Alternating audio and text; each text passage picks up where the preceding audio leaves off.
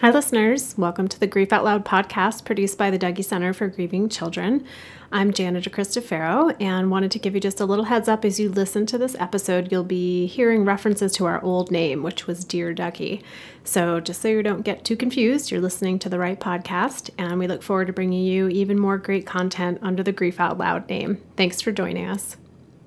Something is missing. Aaron is missing. But then again, Aaron wasn't always pleasant to be around. And within milliseconds, I feel icky because I encountered horrible debate of what's worse. My brother alive and yelling at me, or my brother dead and me living without nonstop ongoing conflict.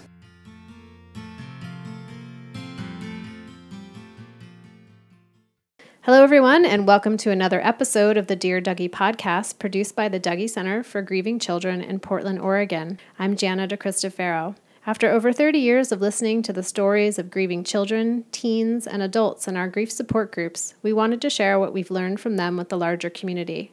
This podcast is a way to open up the often avoided conversation about grief. While we all experience loss during our lives, when it occurs, most of us don't know what to do, how to feel, or how to talk about it. So whether you're grieving a loss or wanting to support someone who is, we're here to explore and talk about what matters to you most in grief. Today's episode is the second in a 3-part series where we're talking with people about what it's like to grieve when you've had a complex or difficult or conflicted relationship with the person who died.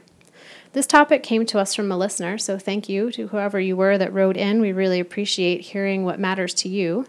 And if any of you out there really want to have us talk about something, please send us an email at help@dougy.org, and we'll do our best to get an episode up about that topic.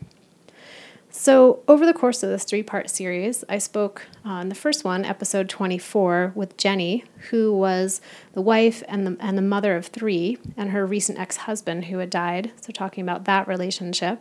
And today I'm joined by Ashley. Thank you, Ashley, for being here. Hi.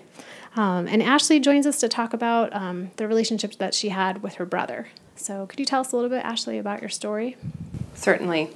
My name is Ashley, and I've been attending the Young Adult Grief Group at the Dougy Center since March of 2014.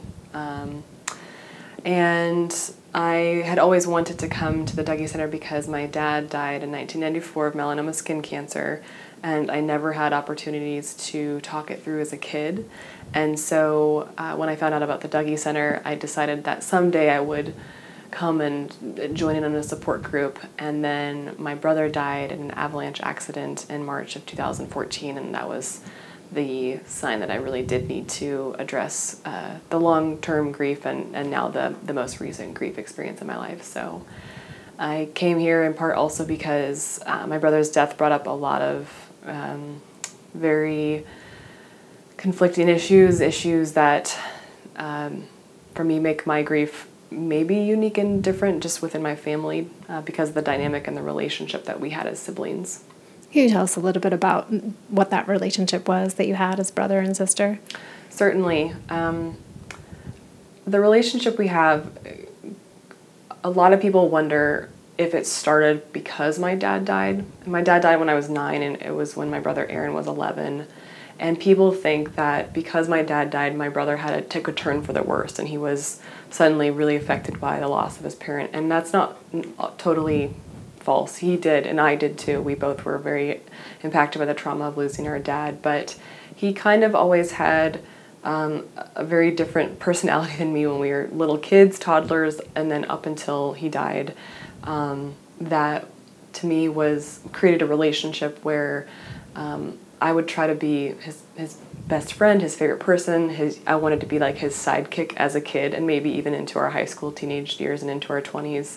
Kind of a typical little sister following her big brother around. I wanted to be his best friend, and was kind of getting always pushed away or cut back. And sometimes it got very physical, and I was hurt sometimes. It was always very explosive verbally, and there was no shortage of anger with him before my dad died, but also after. So the relationship never really mended until a year and a half before he died, which I am grateful for. But so to sum up our relationship, there was me sort of walking on eggshells, or my brother. I walked on those eggshells wanting to be that little sidekick, little sister, but then it would sort of fly in my face, and I would be in a scuffle with him verbally or, like I said, physically, and it would always end poorly no matter how hard I tried. And it made me really sad. It made me feel very rejected. My mom, being a single parent, was dealing with the loss of her husband and the financial and logistical ramifications of being a single mom suddenly. So there was a lot going on that she had to process herself, as well as try to do the best she could. And she did a lot of great things for our relationship, in that she kept us she was very consistent with our lives after my dad died. But one of the things that never really got worked out was the relationship part of it all, and how we were all grieving as a family. So I like to think that grief can bring people together, but in our instance, it sort of kept us at a distance from one another. So it intensified the conflicted relationship you already had before your dad died. Yeah, and the one of the ripple effects was that I think I wanted my brother and I to bond over my dad's death all the time. I always wanted us to be closer because of it. And underneath all of the conflict that we did have throughout our relationship, I know that bond was there, but we just never really got to talk a lot about it. And I know we both had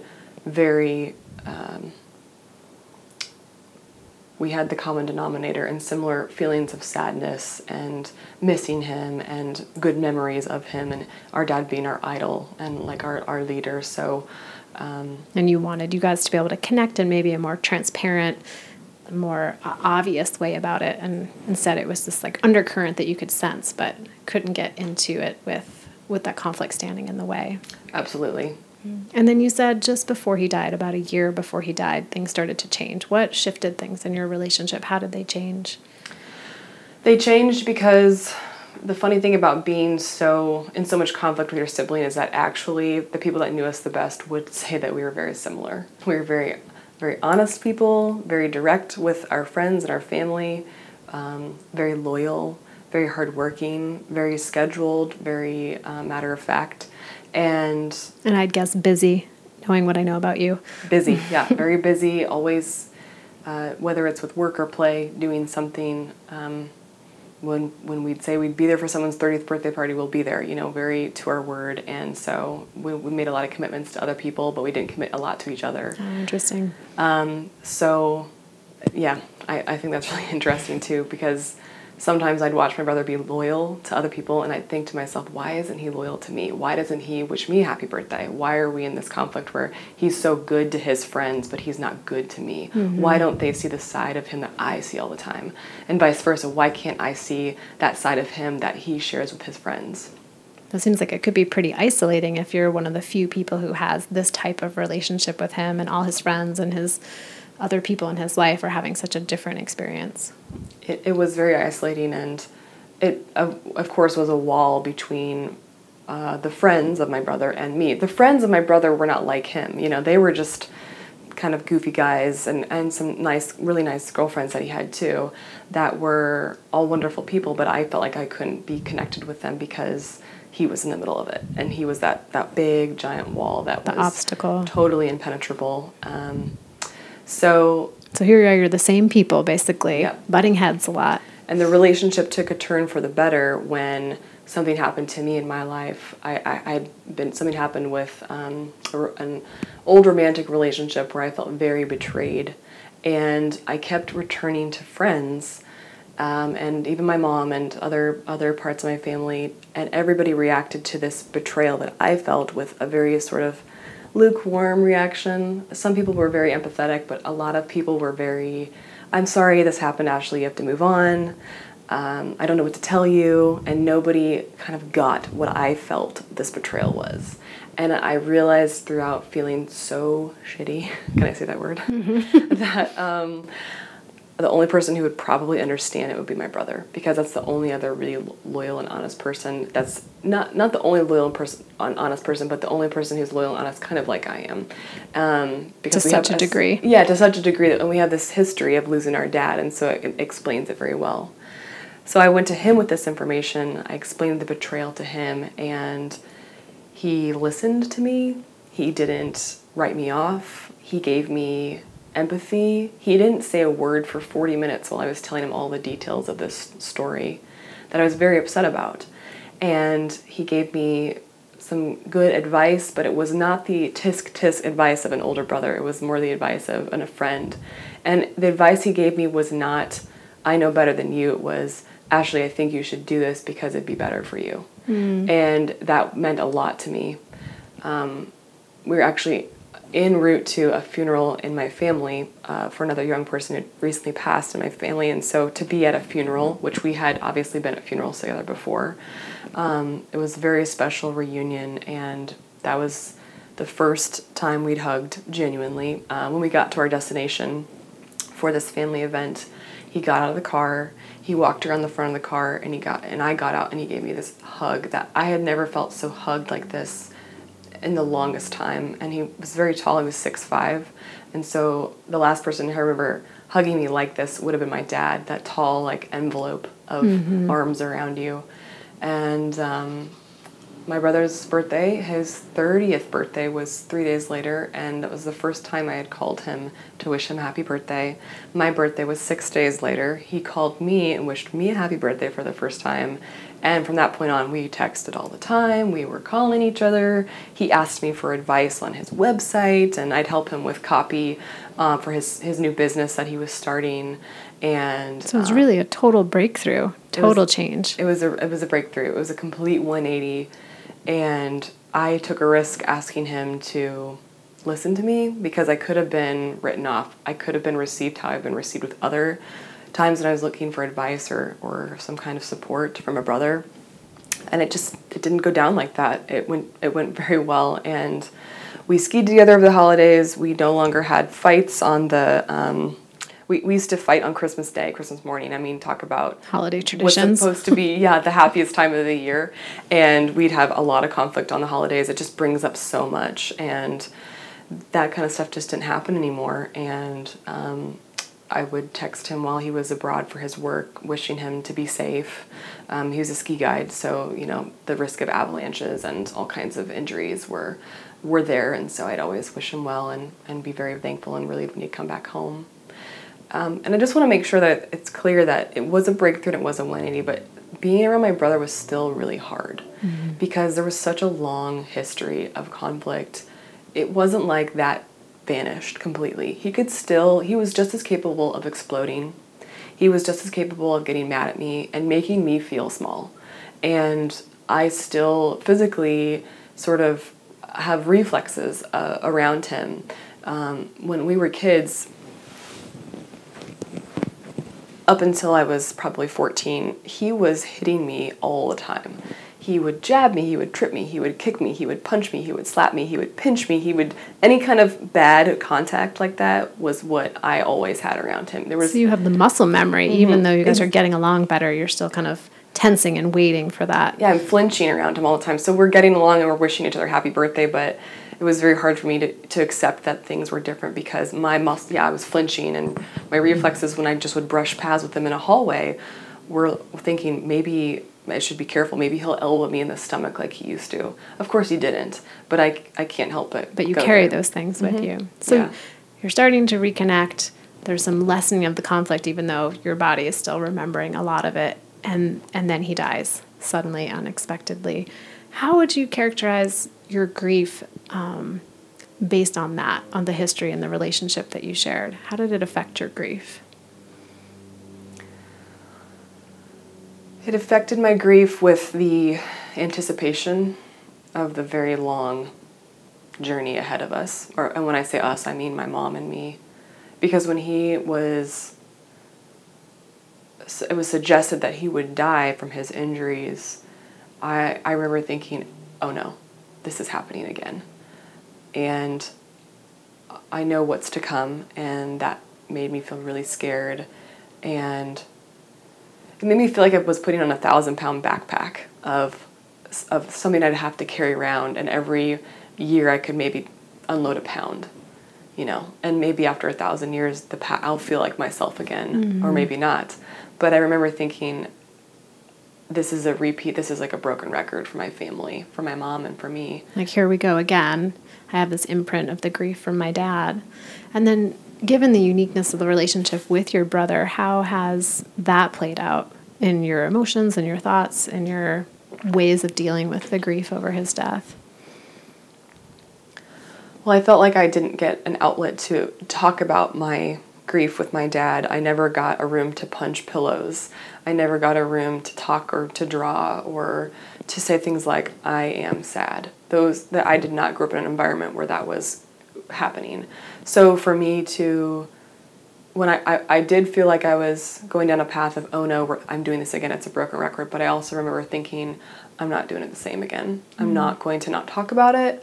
I'm not going to not be honest or real with other people about it. And I promised myself that I would try to be hyper aware of how I'm feeling and keep that in check all the time, and make it known that it's not, I'm not sad, I'm grieving, and really try to spell that out for people. And I realized that Almost like you had more choice in how you were going to grieve as an adult.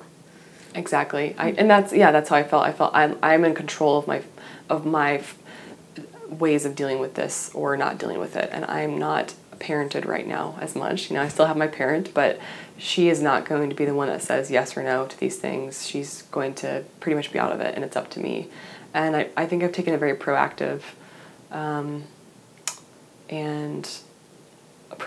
dedicated path to making it a part of my life in a positive way, which is talking about it. And it sounds so simple and cliche to say, oh, I want to talk about it, but that's a huge step for me, coming from a family where we didn't really talk about things. And when we tried to talk about your dead dad, it was met with let's think about the good times. Mm-hmm. And I wonder too, because I hear a lot of people talk about when someone dies, oftentimes their shadow side gets erased. Like, we only talk about the good qualities. We only talk about the good, happy memories. And given your relationship with your brother, how's that been for you? Is there space in your life to talk about the conflict and the challenge? And how does that affect how people perceive you and your grief? Well, firstly, it makes me feel pretty frustrated sometimes and very angry. I hear his friends, they take their beer up and they cheers him for being the best man or the best person around. And I'm thinking to myself, that is not true. I'm thinking that is not the whole story. Yes, he was good at these things. Yes, he did wonderful things. And yes, he was a good friend. But anybody that knows my brother would know that he had issues, just like I have issues, and would know that those infiltrated his friendships outside of our family just as much as they affected our sibling relationship. So, but they're not talking about it. No, and they definitely focus on the positive. They focus on what they loved about him. They focus on the good memories. When I think about my brother, I do think about the good times that we had for a year and a half, but I also think about the hard times as a kid, and about, well, here's an example of what I remember. I just so you know and understand that muscle memory reflex, when we were in the hospital in Alaska, and my brother was in the hospital bed on ventilators and was very close to becoming declared legally dead, he had a fever at one point, so I got a damp rag and I wiped the beads of sweat off of his face. I hugged him, I kissed him on his forehead, I touched his arm, I rubbed his shoulder. I fell asleep in his bed the first night I got there. But every time I touched him, I was worried that he might wake up and say, like, get the hell away from me, what are you doing touching me? And I thought, he's going to wake up and he'll be so mad that I'm giving him another kiss on the forehead. But I couldn't, but he didn't. And I probably would have given anything for him to wake up and be mad at me. Mm-hmm. But that's the conflict right there. It's I wish you were alive, even if it does mean conflict, but you are dying, and that means less conflict for me in my life. But now I'm going to be saddled with a whole nother loss. Mm-hmm. Tell us about the what's worse game, since we're kind of going in that direction that you play sometimes in your head. Sure. So I have defined this experience, what I just described, as it's an example of the what's worse scenarios. And I made this up earlier this year because I was trying to describe to my brother's best friend about why I needed space from him, because he thought that I was avoiding him and he could sense that there was space being created. And I explained to him that I had basically OD'd on my brother's friends for the time being, because every time I get around my brother's friends, they are drinking and smoking, and they're doing all these things that I do not use or do to deal with grief or to help me with my feelings. So one of the what's worse scenarios is like, it's like a realization of you thinking about what you have and what you don't have and what's worse. So an example is, what's worse, my brother is alive but yelling at me all the time and I'm living in all this conflict, or he's dead and I don't have to have someone yelling at me or exploding at me on Christmas. That's a really icky feeling to have, and it makes me feel flawed. It makes me feel like guilty in some way. It makes me feel guilty. It makes me feel like I'm not treasuring his memory and I am not giving him credit for the positive things that he did bring to the world. But that is what hits me in a millisecond. It doesn't even hit me in the long time it took me to explain what that is. It hits me over the head and it's just a quick thought, and then it might hit me and then it might go fleeting away. Another example is when I am with my brother's friends and they're smiling and they're laughing and they're saying cheers to Aaron and all of that, they are reminding me that all the years that I did have conflict with my brother, they either didn't have the courage or the interest, or they felt like they couldn't break through to invite me to a Halloween party or to a New Year's party or to a camping trip or whatever, or they felt like my brother was too much of a barrier. So should I feel thankful that they are now inviting me and now I have 15 new drunk friends to get? So the what's worse is it better that I have a brother but none of these friends and they don't have the courage or interest to invite me along? Or what's worse, that I don't have my brother but I now have 15 new friends to get drunk with if I wanted to? So it's like getting this whole new community that you didn't have access to when your brother was alive. Mm-hmm. And the other really difficult challenge for me around them is just that they are living in praise of him, and I find it very hard to get real with them. And sometimes it happens one-on-one and they get pretty emotional about it, but a lot of them really love to throw the positive spin on things, which to me is not helpful. So one of the things I did, this what's worse scenario, which I described as pretty icky, one of the things I did to help address it was to set boundaries. And so I told myself with certain people or certain events or venues that I wouldn't hang out with people or I wouldn't attend, and I would say no sometimes with the objective to heal myself or heal this one part or stage of grief that I'm in, and that when I'm more healed, then I'll be in a place to go and maybe be less judgmental against them, maybe think it's okay that they're cheersing him because I've dealt with what I've dealt with. Mm-hmm. It'll be less aggravating for you if you are in a different place of, I don't know if peace is the right word, but a new relationship with yourself with that. So it sounds like setting boundaries is something you've learned that's been helpful in this situation. Is there anything else that you've learned for just navigating what sounds like a lot of just cognitive dissonance? That like, I loved my brother, but this was really hard, and we were connected, but this was really challenging. How do you kind of deal with those two different states in your head at the same time?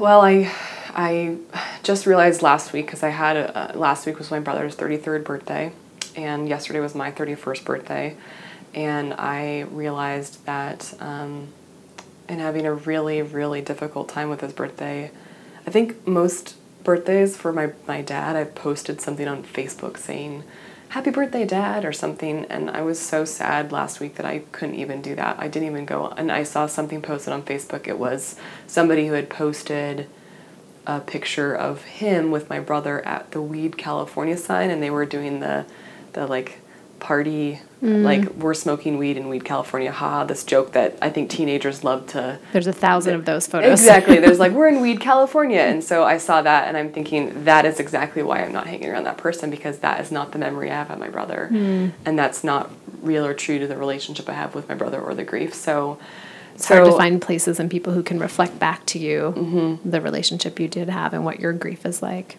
Right. So your question was? Well, just wondering of like, how do you navigate that for yourself?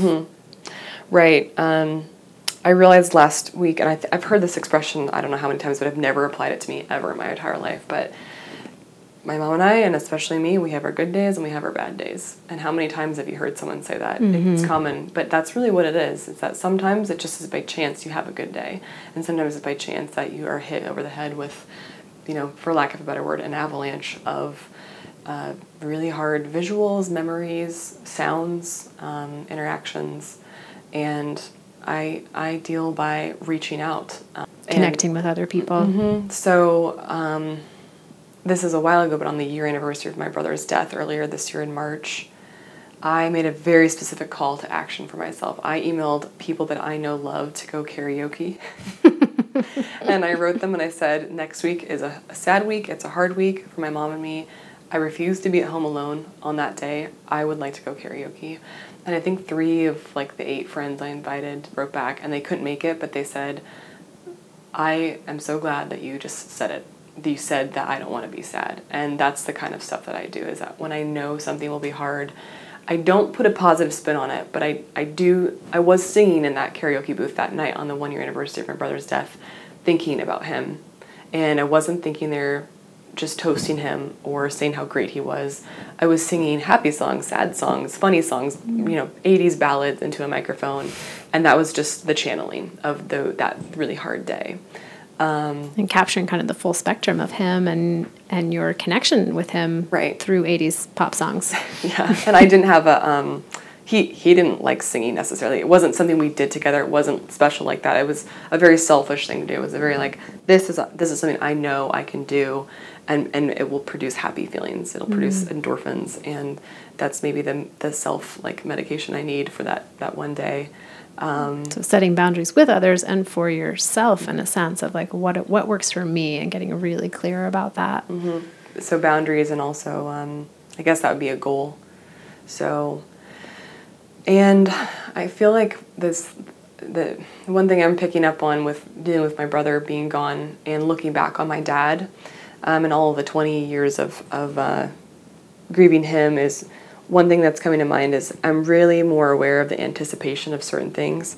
I'm more aware of the anticipation of the death anniversary, of the birthday, of the day of the accident, of the day that we reconciled. All these dates I really cling to, and I'm hyper aware of them. And I've picked up on in the grief support group, among others, and just with myself, that sometimes the anticipation of those dates is way worse than the actual day. So it was the day before my brother's birthday that was really hard. The day itself was actually pretty normal.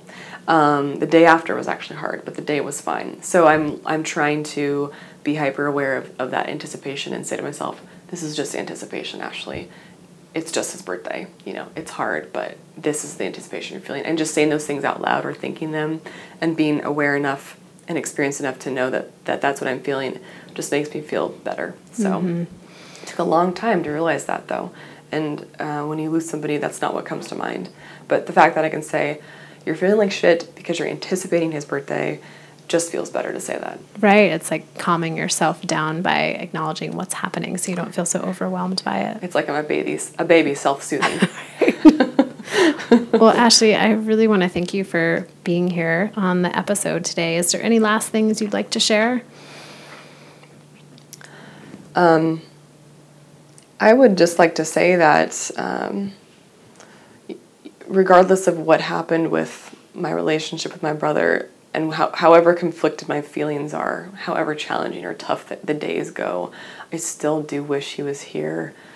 I would rather have him than his 15 drunk friends, bottom line. And even if we did have a really difficult, challenging relationship, it was still hard to say goodbye. And that is sometimes what makes me feel like the most human in my grief. I can get very practical and pragmatic and clinical with my grief, but when I think back and think about how no matter what happened between us, the fact that it was still hard to say goodbye, that makes me feel like there was something there, and that I do miss my brother and I do wish he was here. So it really drops you into your heart of remembering that and making you human in your grief. Yep. Thank you so much, Ashley, for sharing with me and for sharing with our listeners. And thanks to everyone out there for joining us for this episode of the Dear Dougie podcast. If you'd like to listen to past episodes or learn more about our organization, you can find us at dougy.org. We're also on Facebook and Twitter. And as we mentioned earlier, if you have any ideas for topics, questions, things you just want to hear us talk about on this podcast, please send us an email at help@dougie.org and just stick podcast somewhere in the subject line so we can find it. Thanks for listening.